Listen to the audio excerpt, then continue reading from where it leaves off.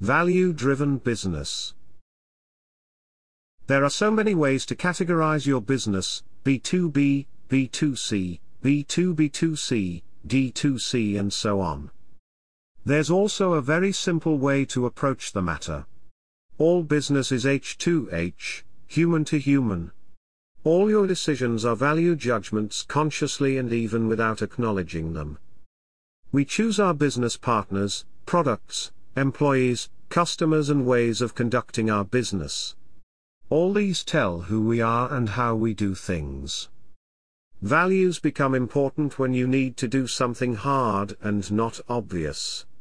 When it becomes easier to choose the apparently easier and often more convenient choice, at least in the short term.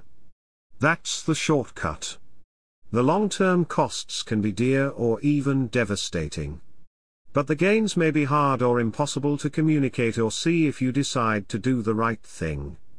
It's no fun to be a target of criticism, or take the contrarian view. Good human-to-human business is based on strong values and culture. It requires trust, empathy, and acceptance of risk-taking and long-term view as bases of good overall business. It requires aligned owners, management, and board that do not shy away from tough circumstances.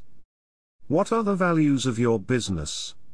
Are they the same when you act as a consumer?